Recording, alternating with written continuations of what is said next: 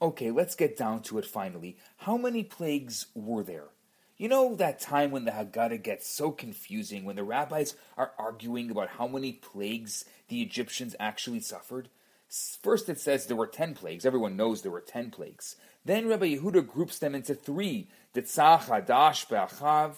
Then we hear there were 10 plagues in Egypt, and then there were 50 additional plagues at the Red Sea. Rabbi Eliezer then says that each plague was really 4 plagues, so there were 40 in Egypt and 200 at the Red Sea. Finally, Rabbi Akiva says that each plague was actually 5 plagues, and there were 50 in Egypt and 250 at the Red Sea, and we finished this crazy Jewish math lesson.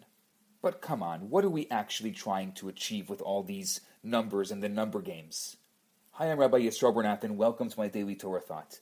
All this week we're decoding the Haggadah and the Passover Seder to try to bring some meaning into it, something that really fits and tells the story of our life. And as with every part of the Haggadah, there's obviously something deeper going on here.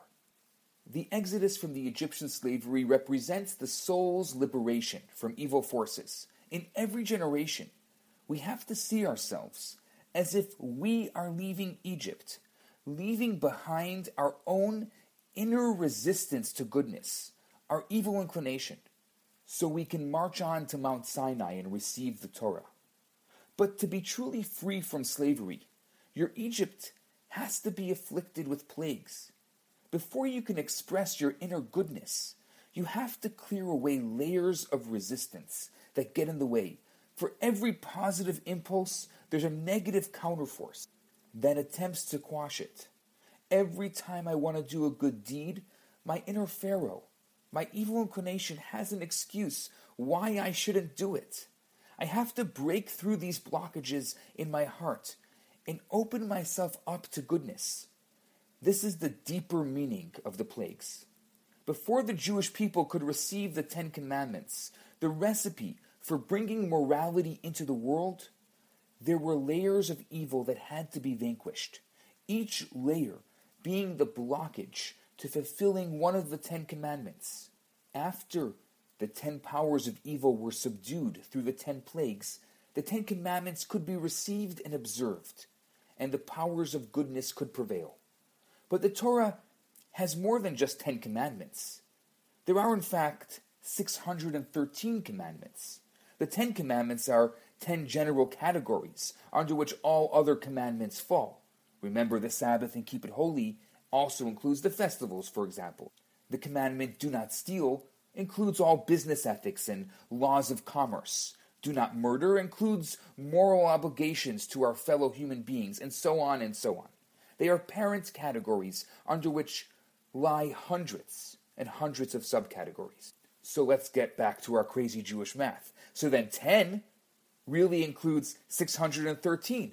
Therefore, the 10 plagues must also include 613 plagues, because for each and every commandment, there's a negative counterforce that needs to be nullified for us to be able to perform the commandment.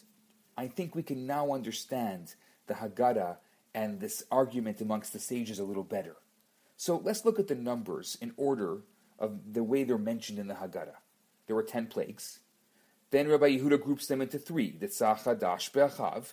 Rabbi Yossi lists 10 plagues in Egypt and 50 at the sea. Rabbi Eliezer multiplies it into 40 in Egypt and 200 at the sea. Rabbi Akiva finds 50 plagues in Egypt and then 250 at the sea. Now let's add them all up. Listen to this. Watch the magic happen. Go 10 plus 3 plus 10 plus 50 plus 40 plus 200 plus 50 plus 250, and guess what you're going to get? 613. Look at that. The Haggadah is teaching an amazing lesson. The 10 plagues came to clear a way for the 10 commandments. But being that the 10 commandments include within them 613 commandments, so the 10 plagues actually add up to 613.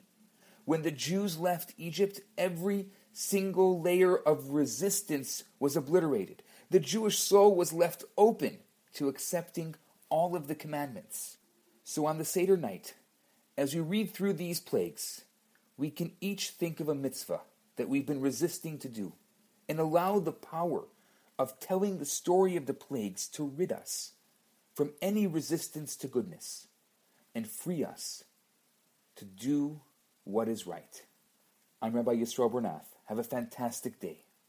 And for those of you who like sources, the source of this one is from the Sfas Emes. Hi, Rabbi Bernath here. I have some great news for you. My popular 4-week course, Kabbalah for Everyone, is available right now for free for the next 50 people who download it. All you have to do is go to www.theloverabbi.com, scroll to the bottom of the page, and you're going to see the download button right there. In this course, I talk about the Kabbalistic secrets to relationships, to wealth, to happiness, and balance. This special offer has been dedicated in loving memory of Ellie Dorfman. I look forward to hearing from you and hope you enjoy the course. Now on to today's episode.